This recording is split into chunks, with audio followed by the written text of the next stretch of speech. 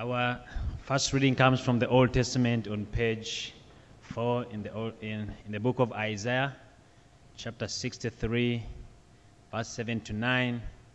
That is in English, and Kinyarwanda and Kiswahili on page 5. I will recount the steadfast love of the Lord, the praises of the Lord, according to all that the Lord has granted us, and the great goodness to the house of Israel that he has granted them, according to his compassion, according to the abundance of his steadfast love. For he said, surely they are my people, children who will not deal falsely, and he became their Savior. In all their affliction he was afflicted, and the angel of his presence saved them. In his love and in his pity he redeemed them. He lifted them up and carried them all the days of old. Our next reading in the New Testament comes from Ephesians chapter 2, and it's on page 6 in English, page 7 in Kinyarwanda and Kiswahili.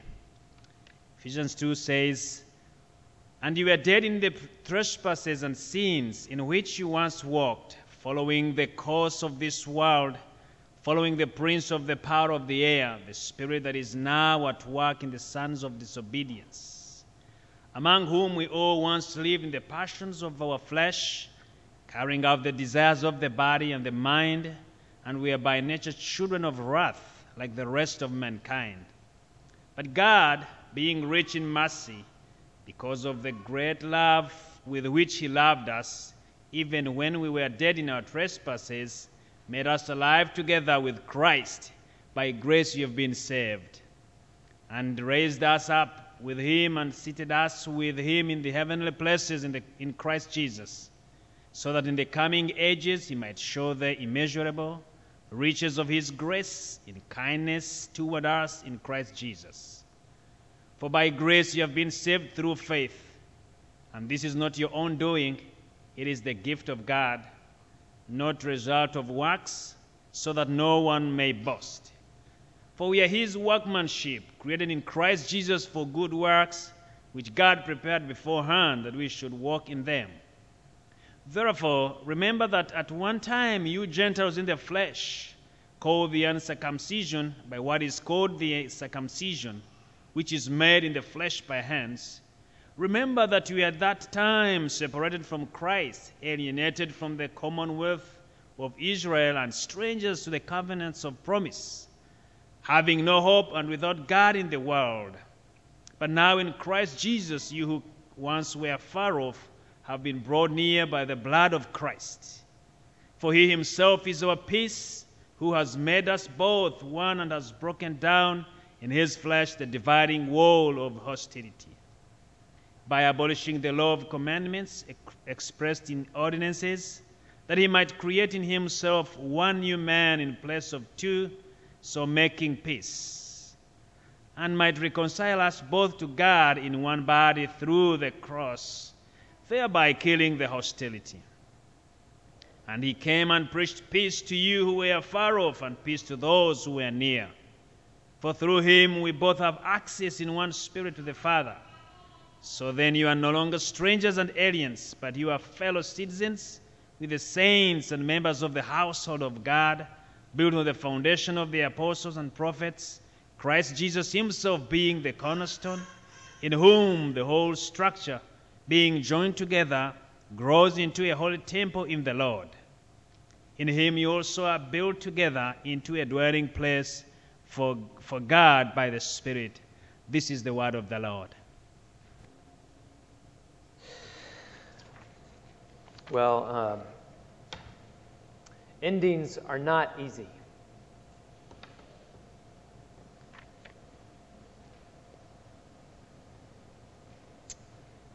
It's been wonderful, actually, the last couple weeks to interact with you. And I know I haven't had a chance to visit with each one of you face to face yet. I want to, so we will do that this week. If I haven't seen you face to face yet. But endings are not easy. And I think all of us, one of the things that I heard in all of our interactions One was a lot of gratitude. And I feel a tremendous amount of gratitude to you who have been part of this mission. You've been missionaries for 3 years through a global pandemic in the middle of major racial unrest.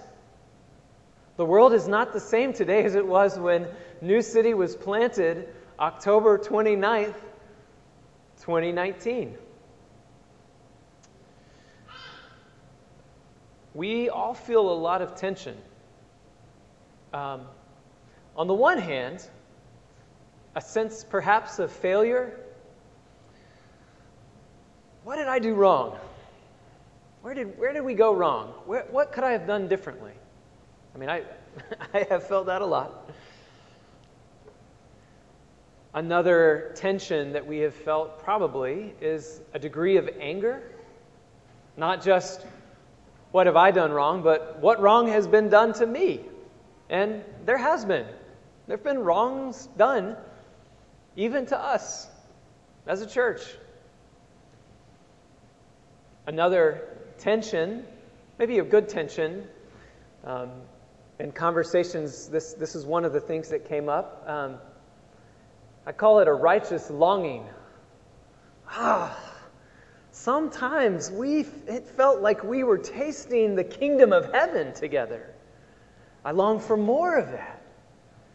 It's almost a different kind of bittersweetness because we've tasted the beauty of heaven together, and we long for more. Another tension, though, is the uncertainty. Mark spoke of confusion, maybe even ambivalence. What is next? Where do we go from here? What has God been doing in me over these last 3 years?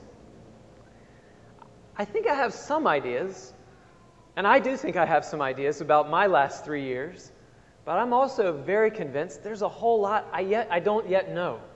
I haven't yet connected all the dots. I want to let Jesus speak into our tension, and I want to let Paul speak into our tension. And then next week, you'll have a chance to speak, and I'll have a chance to speak a little bit more testimony. But I want God's Word to guide us today. So let me pray before we look at this chapter, New Cities chapter, Ephesians chapter 2. This is our church chapter, y'all. Let me pray before we get into this. Lord God, your Word is always powerful. Anytime we open the Scriptures, God, we are handling the sharpest sword. Your Word penetrates our hearts. It helps us see the things of you and the things that are not of you. It helps us know the difference between real life with you and the fake. God, speak to us. Speak to us through your Son, Jesus. Speak to us through Paul. Speak to us through the Holy Spirit now. We pray in your name. Amen.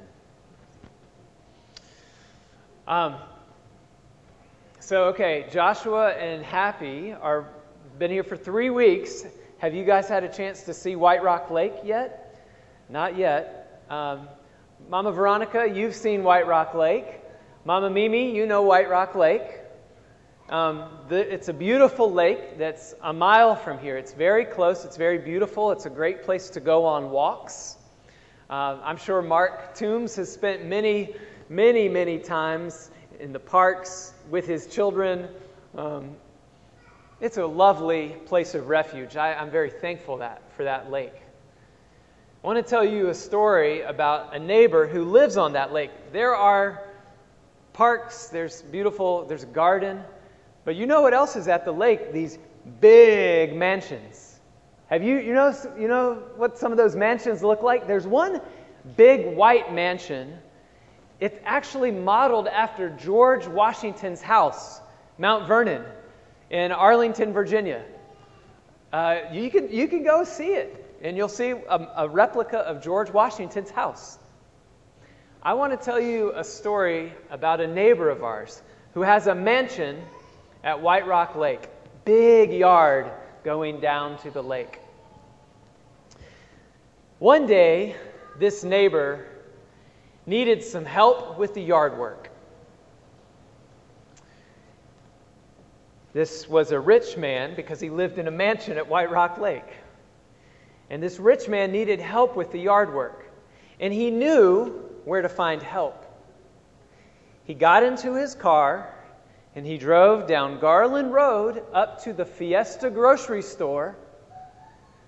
And when he got to the grocery store at sunrise, there was a group of men standing under the shade of a tree. Most of these men did not speak English.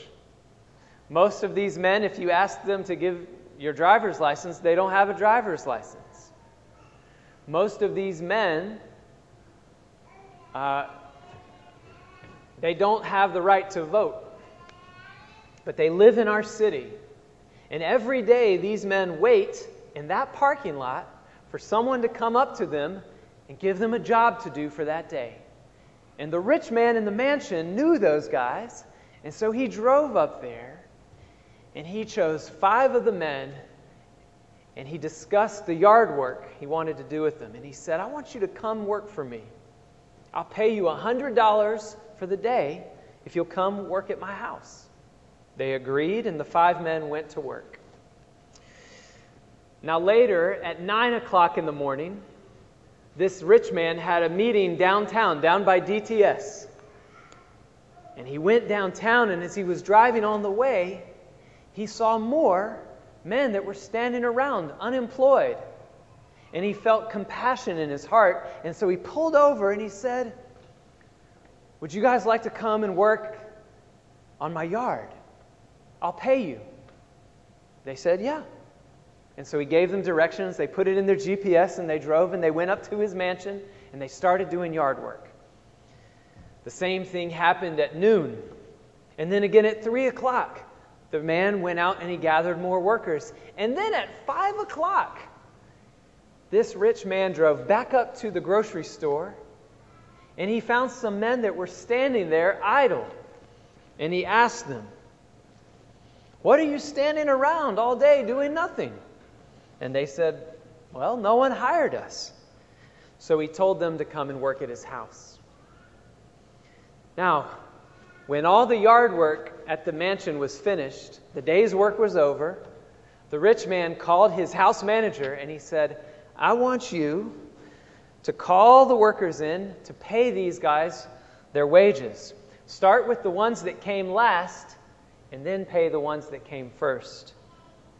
Those who were hired at 5 o'clock in the afternoon, those who were hired at 5 o'clock were called in, and the manager gave them how much money? $100.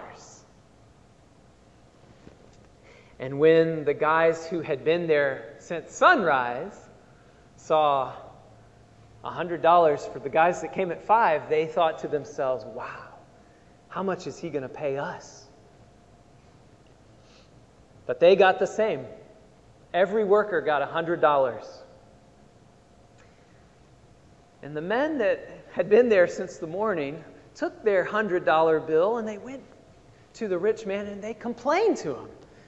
And they said, these last workers put in 1 hour, and we've been working for you all day under the hot Texas sun. So the owner responded, and he said, friend, I haven't been unfair. We agreed on a wage of $100, didn't we? So take it and go. I decided to give the one who came last the same as you. Can I do what I want with my own money? Or are you going to get stingy because I am generous? Have you heard that story before? You know that story. What's the point of the story? What's the point? the injustice of the rich, the plight of the poor, the constant difficulty and unfairness of life? No. Think about the story again. Did the rich man have to hire anybody that day? Did he ever break his word or go back on his promise? Did he withhold anything from any of the workers? Think about how much more money the man ended up paying at the end of the day. What's the point of the story? The point of the story is the generosity of the heart of God.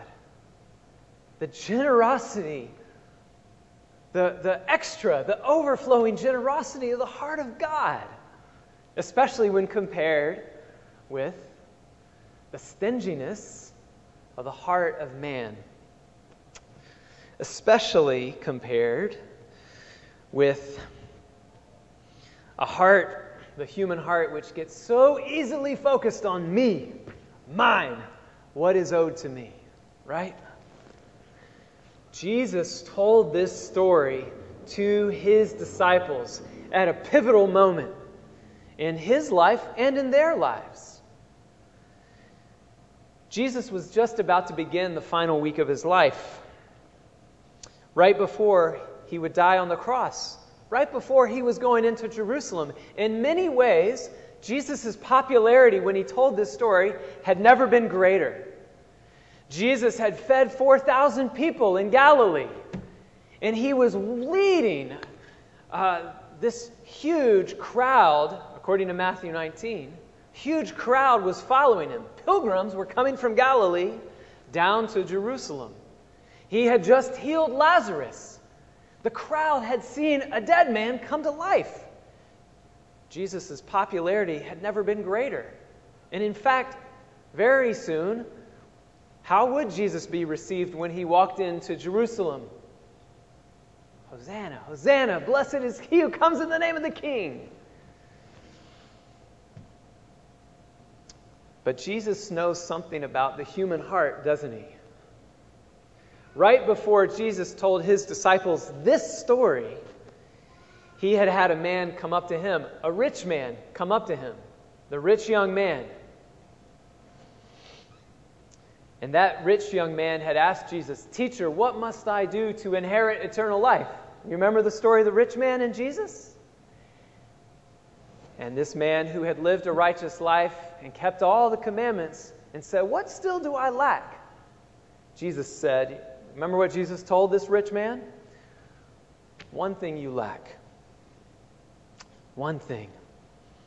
If you would be perfect, go, sell what you have, give it to the poor, and you will have your treasure in heaven.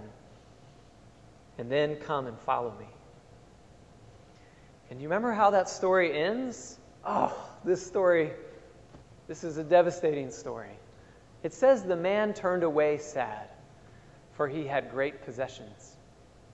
The man turned down a personal invitation from Jesus himself because he was so enslaved to his own possessions, to his own glory, to his own self-centeredness.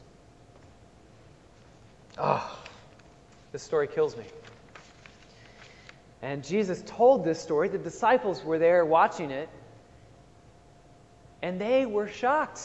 It says the disciples were greatly astonished at what Jesus had to say. And they said, and Jesus told them, he said, it's very difficult for a wealthy person to enter the kingdom of God. Not because God hates wealthy people, not because there's something inherently wrong with the rich. That's not what Jesus was saying.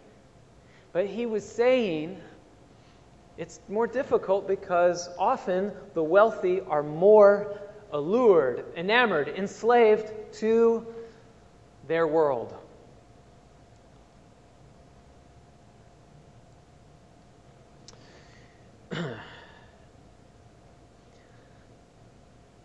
How do you see the generosity of God in this story of the rich man?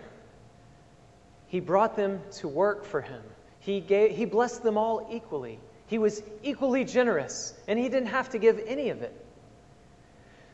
When the disciples heard this story and when they saw Jesus interacting with this man, they said, if he can't be saved, if he lacks, what about us? You see, they had the same tension, maybe, that you and I have, because they had been with Jesus for 3 years. They had watched Jesus do amazing, unbelievable things. He had turned their world upside down. Peter would never have boasted like the rich man, I've kept all your commandments. Remember what Peter said when Peter met Jesus? He said, away from me, Lord, I'm a sinful man. Peter was not under the illusions, but he was confused. All the disciples were confused when they heard this story. Who then can be saved? Look what and Peter says, Master, see all that we have left behind to follow you? What's ahead for us? What's next? Can you relate to some of the confusion? I can relate to that. 12 years ago, Kelly and I left our lives in Washington, D.C. to move across the country, go to St. Louis, go to seminary. We didn't know what God had in store for us. We got excited about church planting. We started worshiping with one church family that was from people from all over the world. It was Americans and it was Africans from Liberia and Congo and Rwanda, and it was Asians from Burma and Nepal and Spanish speakers and African American. And we said, what's going on in this church? Oh, this is the kingdom of God. This is the normal kingdom of God. This is what Antioch looks like. This is what Philippi looks like. This is what Ephesus looks like. Wow. We left St. Louis to go to Boston. We were in Boston 3 years. God brought us here 6 years ago. 12 years ago, I left my life in Washington, D.C., and I'm saying, just like Peter, see? Look what I've left behind to follow you. What's ahead? Jesus assures me and you. He assures us. Listen to what Jesus told them. My disciples, my friends, my saints of New City Fellowship, remember the beautiful generosity of God. Everyone who has left houses or brothers or sisters or father or mother or children or lands for my name's sake will receive 100-fold and will inherit eternal life. For many who are first now will one day be last, and the last shall soon be first, for they'll be with me in my royal city. Don't be afraid to ask Jesus. Look what we've invested. Look what we've put on the line. Was it in vain? No. Your labors are not in vain. I will be with you always. In fact, now you understand something about me, is what Jesus says to his disciples. You understand something about what I have left to come and grab you and bring you into my family. The generosity of God is so great. That's what we're ending with at New City. We're ending with sadness, yes, with tension, but we are ending with a testimony about God's generosity. That's the point of Jesus' story, isn't it? And the disciples would find out 3 short days later just how rich and generous their rabbi really was. Jesus speaks to our tension. Now I want to shift gears a little bit, and you're like, oh gosh, we have a whole chapter to get through. Don't worry, we're not going to do the whole chapter. But I want you to hear Paul. I want to let Paul speak to us in our mix of emotion. Paul is writing this letter 3 decades after the story that Jesus told his disciples. 3 decades later. And who was Paul? Paul was a beggar. Paul was a recipient of grace. Paul said, I'm the least worthy to be associated with Jesus. But Paul was a man who left everything to devote his life to sharing the message of the beautiful generosity of God. And where did it land Paul? Where did it land Paul? 3 decades later, as he wrote some of the most profound and beautiful reflections on the Christian life while he was sitting in prison. That's where he wrote the letter of Ephesians and Philippians and Colossians and Philemon. He's in prison. He's an old man withering away. And Paul is probably reflecting on something similar that Peter was asking. In fact, I bet you could even go far as to say Peter's question is answered by Paul. In this chapter, in New Cities chapter 2.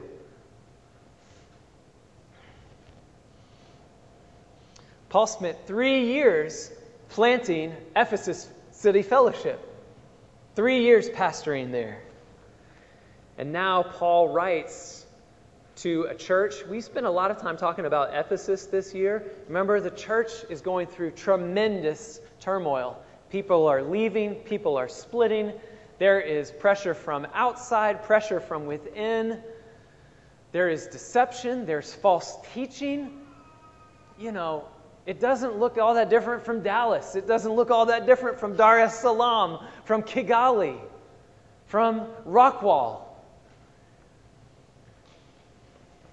Paul has something to say to the people of God who are looking for assurance, needing encouragement. The main message of this whole chapter is simply that Jesus, only through Jesus, no other way, Jesus and Jesus alone, only through Jesus can a sinner be reconciled to God. The relationship of sinners and a holy God, the vertical relationship, you might think about it that way, that relationship gets fixed and reconciled through Jesus. And that's not the end of it. The American version of the gospel is to say, look, Jesus saves sinners. And then it stops. But Ephesians chapter 2 does not stop with me and my reconciliation with God. It looks at Jew and Gentile. That's who was in Ephesus. The church was a mix of Romans and Jews and Greeks and Africans and people from Turkey and people from all over the Mediterranean in Ephesus. And the message Paul also says is that reconciliation is not just between sinners and God, but between neighbors and each other. Between Hutu and Tutsi. Between Afrikaner and Black African. Between white and black. Between, my family came here in the 1700s and lived as church planters on Cherokee Indian land in western North Carolina. How can we even possibly begin to untangle all of this relational brokenness? Ephesians 2. The theme, the great theme verse. Look at verse 14. Oh, look at verse 14. He himself is our peace, who has made us both one, and has broken down in his flesh the dividing wall of hostility. Reconciliation with God, reconciliation with each other. That's the message. That's been the vision of our church from the very beginning. And God has blessed us. Look at our fellowship. Doesn't matter how many or how few we are. Put your hand up if you lived most of your life in Africa. Hands up if you lived most of your life in Africa. That's most of us. What are we doing together? God is at work. He's still working. Grace to the one who is near, grace to the one who is far. Grace to the one who came at sunrise, grace to the one who came at happy hour.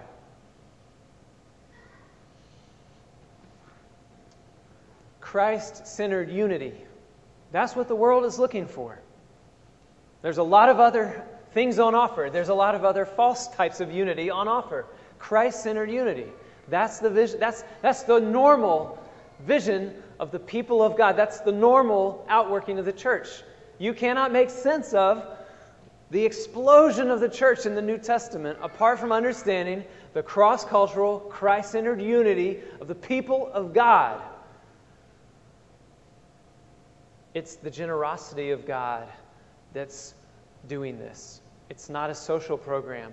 It's not Paul's expertise. It's the generosity of God which is doing this. The message of grace, welcome, invitation for sinners. It doesn't matter if you come from a Jewish background. It doesn't matter if you come from a Gentile background. All have sinned and fallen short of the glory of God. That's what we confessed. No one is righteous, no, not one. The heart is endlessly wicked. Who can understand it?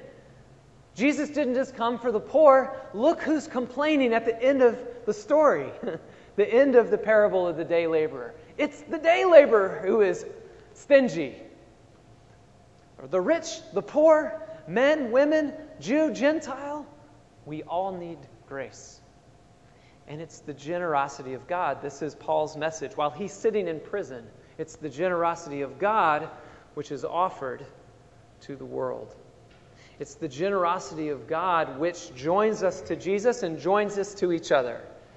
I'm not going to go line by line through this chapter. Instead, I want to show you 6 words. I was joking with Joshua beforehand that I'm even going to give you some Greek. I try to never do that. But we got to get some Greek to see the beautiful generosity of God in this chapter. We can talk about all the different angles, but look at the generosity of God in joining us to Jesus. Verses 1 to 3, almost the most devastating statement of separation from God you can imagine. What does 1 to 3 says? You were dead. You were following the devil, the prince of the power of the air. You were dead in sin. You were following the devil. You were counted among the enemies of God. That's what sons of disobedience mean. You were carrying out the desires of the flesh, the body, the mind. You were an enemy of God. That's the message of the first 3 verses. And it says it doesn't matter if some of us have a story in our own biography, our own lives, that we can really relate to those first 3 verses. Other of us have grown up in the church and we've never felt ourselves to be distant from God. But what does Paul say? He says, all of us, we all once lived in the passions of our flesh. Some were near, some were far. All of us needed grace. Of course, the great ringing message of the Reformation, the Protestant Reformation. Salvation by grace through faith. Christ alone. That's what Paul is saying in verses 4 to 9. But what's hidden in there, and what's hidden from Peter, what's probably hidden from me and you, is the specific way that we are joined to Jesus. Is it enough to just simply say, I've been saved? Well, guess what? The Israelites, when they were saved from slavery in Egypt, they had a very particular story to tell. Some of us can relate to that story, others of us cannot. But there is a very specific way that we've been joined to Jesus according to Paul. And it's hidden from us in the English in these 3 words. Paul has to make up. The generosity of God is so great, Paul has to make up 3 new Greek words. I'm going to read them for you. This one is a mouthful. Suzoapoeo. Suzoapoeo. That's a Greek word for you. What you can't quite see in it is at the beginning of it, there's a prefix, S-Y-N, sin. not S-I-N. S-I-N, sin, means you're an enemy of God. S-Y-N means with. It's like in Spanish, con means with. And Paul makes up a word 3 times, and he puts this little prefix, S-Y-N, on the front of these words that he's making up. We can't see it in the English, but the generosity of God is so great, Paul has to make up new words. What's the first one? Verse 5. He made us alive together with Christ. In the Greek, that's one word, suzopoeo. One word. It means made alive together with.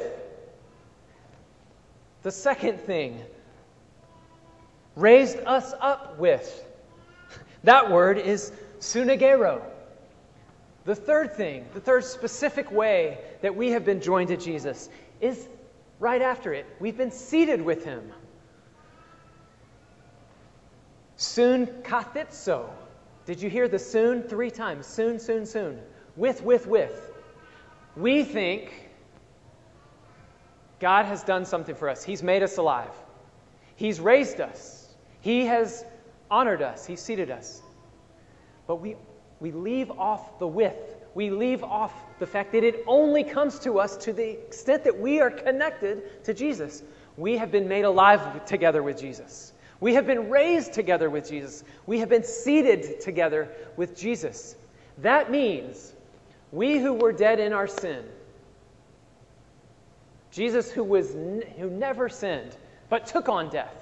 There's a great reversal. We who were dead in our sin have been made alive to Jesus and dead to sin. We who what's the place of honor in according to Jesus?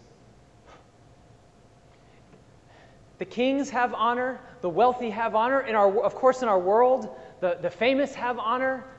Do the missionaries have honor? Do the pastors have honor? Do the counselors have honor? Do the praying grandmothers have honor? Well, I guess not.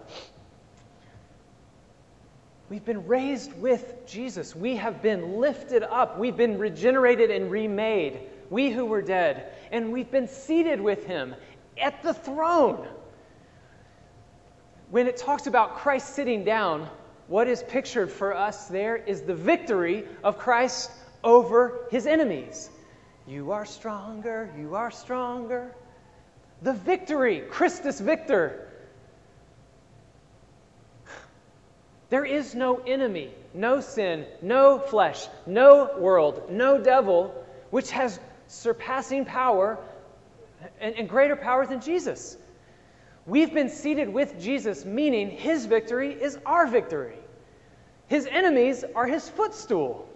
It says that when He comes back, He is going to lead a procession, a parade. And He's going to be seated at the top of the parade, and every enemy is going to be made to look foolish. This is the particular way that we have, in being joined to Jesus, have been given the riches, the generosity. God could have just opened up the door and said, yeah, come on in. Don't let anybody know you're here. We are with Him in the place of highest honor. Nothing can change that. It's finished. It's done. So what? If that's true about us, we should boast. We should feel like we're better. We should just sit back and chill.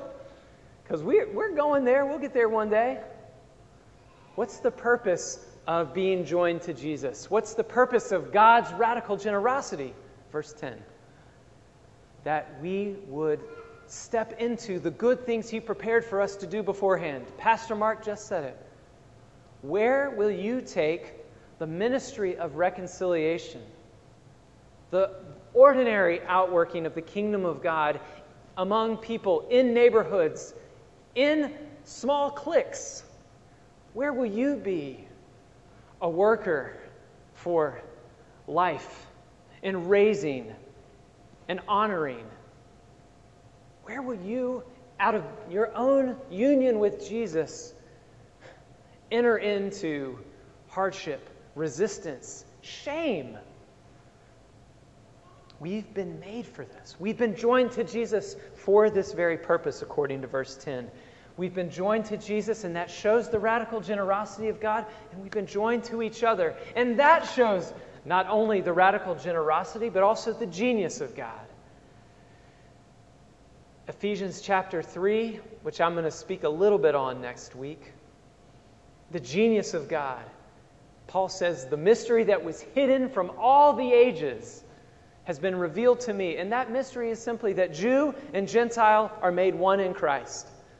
The work of salvation means that if you have been adopted by grace, you have a new family. You have a new primary tribe. You're a Christian. That's what the people of Antioch were called when Jew, Greek, Roman, African were together worshiping each week like we do. They didn't know what to call them. They didn't have a tribe. They called them the Christianoi. We have a new family. We've been joined to Jesus. We've been joined to each other. And this displays, Jesus prays in John 17, this is the greatest testimony to the world that Jesus is Lord. Our unity, Hutu, Tutsi, together, worshiping, sharing life. Any division, it doesn't, I always say Hutu, Tutsi, it doesn't, what division is greater than the grace of Christ? He gave his own body in verse 13. It says he gave his very body on the cross to knock down the dividing wall of hostility. If you haven't been to see it, I've mentioned this before, but sometime you have to go to, there's a hotel downtown Dallas called the Hilton Anatole. And this hotel is filled with all kinds of beautiful Asian art. A lot of Buddhist stuff, and it's really interesting. It's interesting to see what other peoples have worshipped. But one of the most incredible things in that hotel is a huge section of the Berlin Wall that separated and divided East Berlin from West Berlin, Free Berlin from Communist Berlin. And when that wall got knocked down in 1989, people climbed up on that thing and they wrote graffiti on it, and they said, you can see this in the one in the Anatole. It says, in German, it says, we've been waiting for this for a long time. We've been waiting for this reconciliation for a long time. East German, West German. What do we do about the division? Forget tribes. What about in your own family? What about among your own friend group? Someone's got beef with somebody else. We are the people of reconciliation. God's generosity in bringing Jew and Gentile together, those who are far off, those who are near. He's made peace between us. There's now one new man in place of the two. There's now only one body through the cross. And now all through him we have access in one spirit to the Father. One. The old is gone, the new has come. We think that is just an individual story, but the picture of God's generosity is that He is healing the wounds. And He is giving surpassing unity. The United Nations cannot do this. A president, an embassy, cannot achieve this. This is God's genius generosity.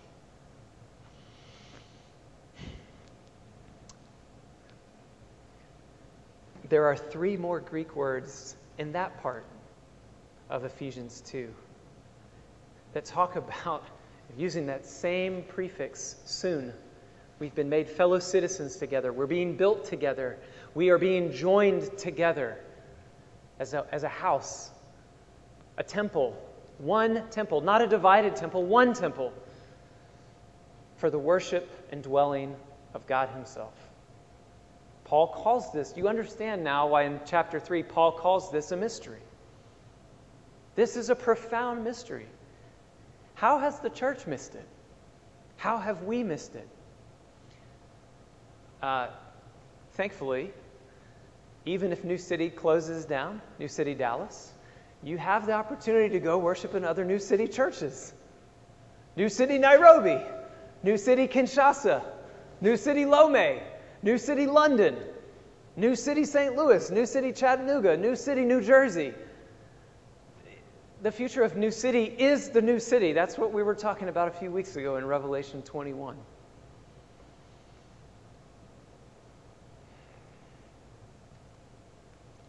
It's amazing. It's incredible.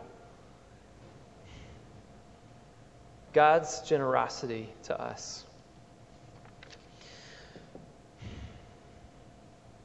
Peter's question.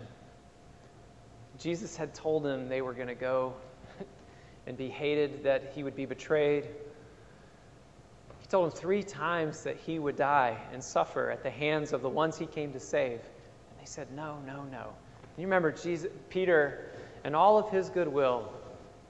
Even if they all leave you, I'll never leave you. Peter was on a journey. Paul was on a journey into the suffering of God, because to be generous in love brings suffering on yourself. The rich man that hired the workers, he took on suffering. He took on loss out of generosity. What a picture of the character of Jesus. And so Peter asks, and we ask, see what we've left to follow you. What will come? What's coming next? Here's what's coming next. Now in Christ Jesus, you who were once far off have been brought near by the blood of Christ. He himself is our peace, who has made us both one and has broken down in his flesh the dividing wall of hostility. We have been joined to Jesus. We have been joined to each other. This is not an experiment. It's already done. We're simply trying to work out what Jesus already accomplished 2,000 years ago. May it continue. This is God's purpose, that all things might be united in him. Please pray with me.